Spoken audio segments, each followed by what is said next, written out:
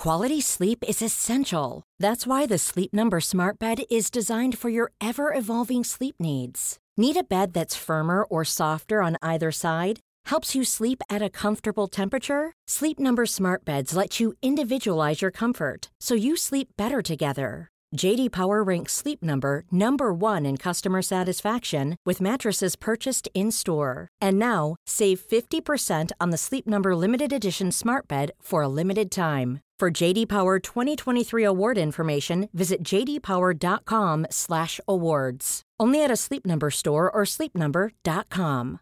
One size fits all seems like a good idea for clothes until you try them on. Same goes for healthcare. That's why United Healthcare offers flexible, budget-friendly coverage for medical, vision, dental, and more. Learn more at uh1.com.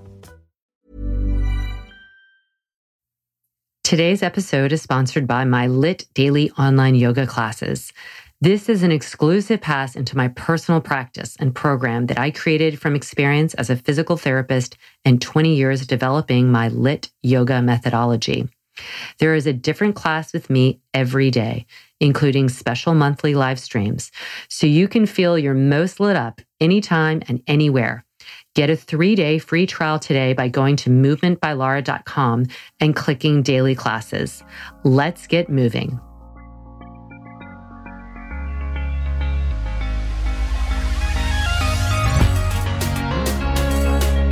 Good movement, and welcome to Redefining Yoga, a Movement by Lara podcast, which is designed to investigate all aspects of the modern evolution of yoga from my background as a physical therapist and lover of movement. My mission is to help everyone find freedom through safer and smarter movement patterns, so together we can be uplifted, benefiting all beings. Today's podcast is for Movement Monday motivational words of wisdom. The words of wisdom here are really about some clarification for plank position, and then lowering from plank. People ask me so many questions about plank position. You would think, how is this one pose cause so much doubt, or just question? There's just so many questions about plank, I guess I should say. So in plank, your hands are on the floor, your feet are on the floor, your legs, your knees are off the floor. So, and you're looking like a plank, like a board. And there's a lot of variations of it. I've talked about this in other podcasts, and I think I have shown it in my trainings. You know, some variations are with one arm behind the back, feet a little bit wider. That'd be a one arm. You could have your arm forward. You could have one leg up. You can have one arm and one leg up. Then, of course, we have side plank, which is essentially just taking plank and turning it and keeping the hand in the same alignment where the wrist is under the shoulder and not overly turning in the ribs and torso so that you stay in plank, but you're just facing sideways. There's forearm plank where your forearms are down and you're still holding plank. And I think the main thing to first focus on is plank is a rigid core. And rigid is meant in a good way, like stiffened core, co-contracted trunk, all of this stuff.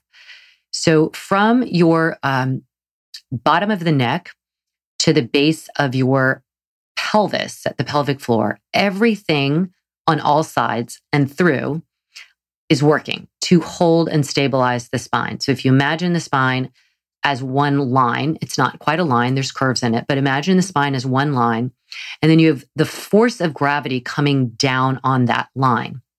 So there has to be things that are holding it up, because gravity's force, and then combined with the weight of your torso, will make that plank be weaker or sag or anything like that. So you have to contract strongly the very proximal muscles, which are the muscles as close to the spine and the ribs.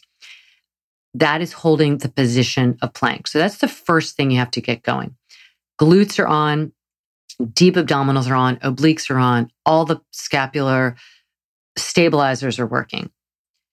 The question would be, how do you make sure that you're working the scapular stabilizers? And people will ask me, well, I've heard some people say you should have your shoulders protracted or scapula protracted in plank. Other people say you should have your scapula retracted. Retracted is where it comes together toward the spine. Someone asked me, what happens? What do you mean by, she wrote, what's the difference between attaching your scapula to your back ribs and pulling your scapula down your back. So let me mostly talk about the shoulder girdle at this point once you've gotten the rest of the trunk in alignment. And by the way, if you need to, lower your knees in plank because we are unweighting a good portion of your body, the center of mass of your pelvis.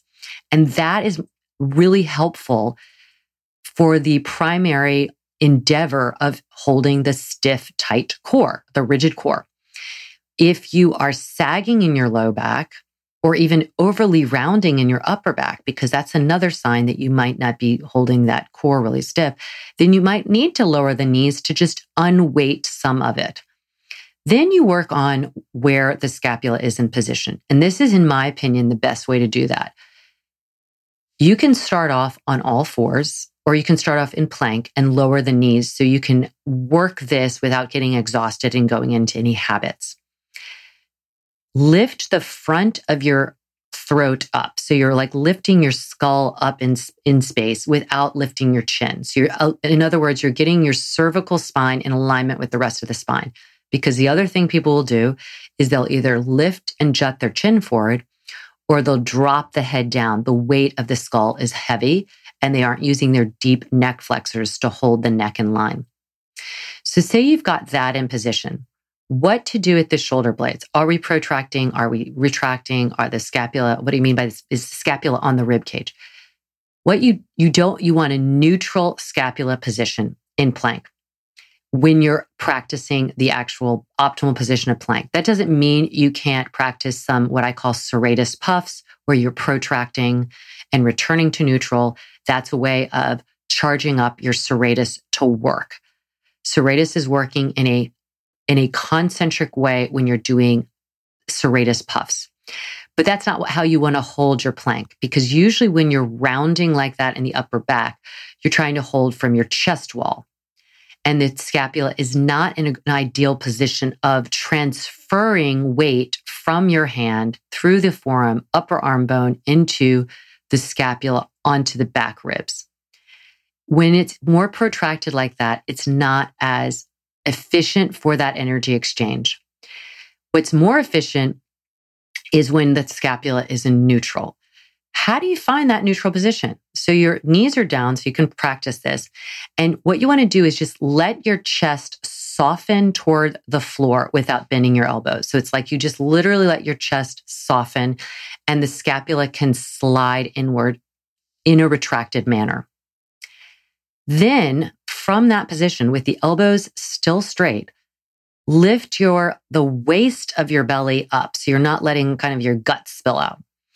And you're not rounding the back, but just hugging that front body up into the back body.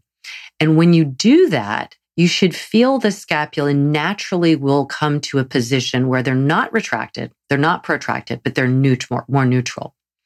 And then from that place, feel the contact of the scapula on the back ribs. And that is what you're aiming for. You want to hold that scapula there. So what does that mean? You literally have to picture it like your scapula, and you can do this with me now. You can have your hand on your thigh and draw the scapula into midline or toward the spine, and then pull the waist back a little bit so the scapula slide away from the midline slightly to a more neutral position. And then feel where the scapula is on the back ribs and glue it together, like really use this active muscle control to pull the scapula onto the back ribs. Now, for people who have very little firing power there, that's going to feel odd. And what I suggest is you can do this in that plank position with your knees down, or you can do it sitting if you're practicing right now, bringing your hand on your thigh, your elbows straight, and say my right hand is on my thigh. You can take your left hand and come under your right armpit and place it on the scapula. And then really pull the scapula onto the back ribs. So that left hand is pulling the scapula forward in space. And then slowly remove the hand from the scapula and attempt to hold the scapula where it was on the back ribs. That takes muscular strength to do. Those are your scapula stabilizers that are holding it there. in an isometric way, which is active, by the way. It's just not moving like you would in protracted.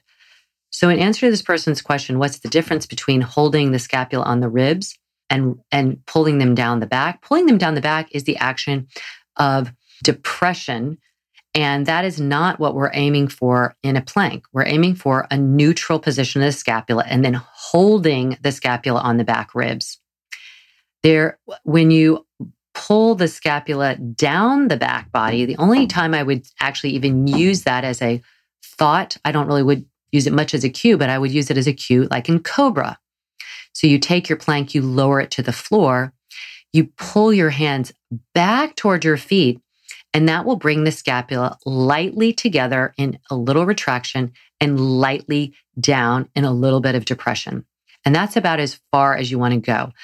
Now, if somebody's walking around with really upwardly rotated, elevated scapula, they're going to have more range to go to find that position because they're already starting in some degree of elevation. And if they want to get that scapula in more neutral, it's going to feel like they're sliding the scapula down the back. But that cue has been used and overused and kind of like apply to all when it can't be applied to all because you don't want to always be depressing your scapula. There's a time for that, but there's a time where you don't want to be doing that. Say when your arms are up overhead in a flex position. To tell somebody to slide the scapula down the back there is not what you want. Now, in plank position, you're in a shoulder flexion, but at 90 degrees. So that action of a little depression wouldn't bother you here, and it might, in fact, help you gain some of those stabilizers to hold the scapula onto the back ribs. I'm hoping this is all making sense because plank is a place where you can really train all this stuff well. So let's review because plank position is the topic here, the wisdom of plank. Why are planks so important?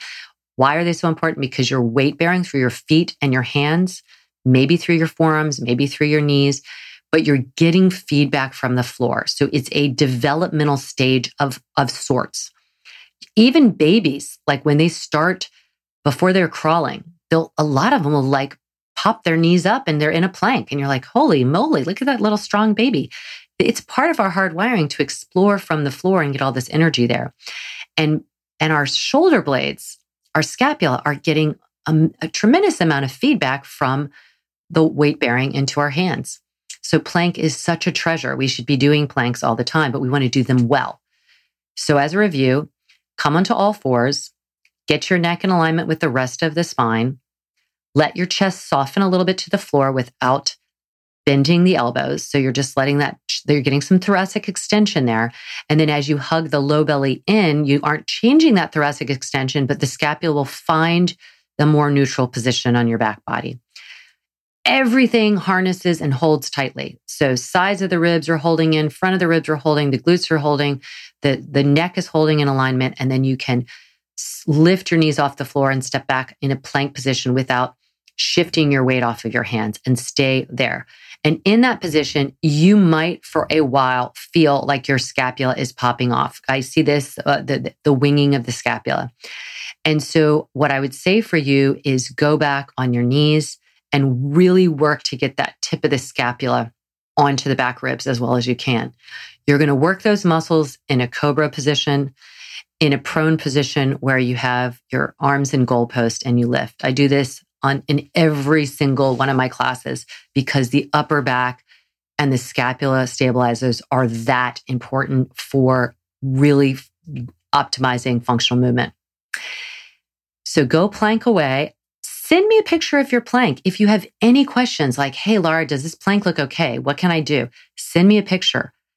I will look at it and I will mark it up in any way and give you advice.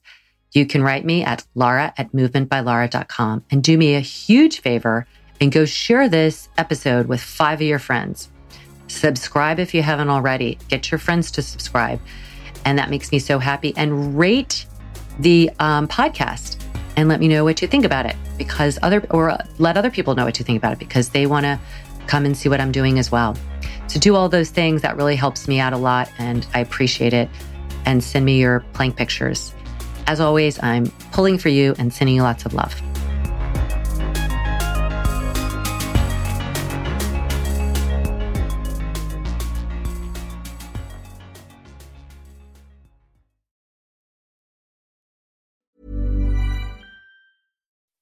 When you make decisions for your company, you look for the no-brainers. If you have a lot of mailing to do, Stamps.com is the ultimate no-brainer. Use the Stamps.com mobile app to mail everything you need to keep your business running with up to 89% off USPS and UPS. Make the same no-brainer decision as over 1 million other businesses with Stamps.com. Use code PROGRAM for a special offer. That's Stamps.com, code PROGRAM.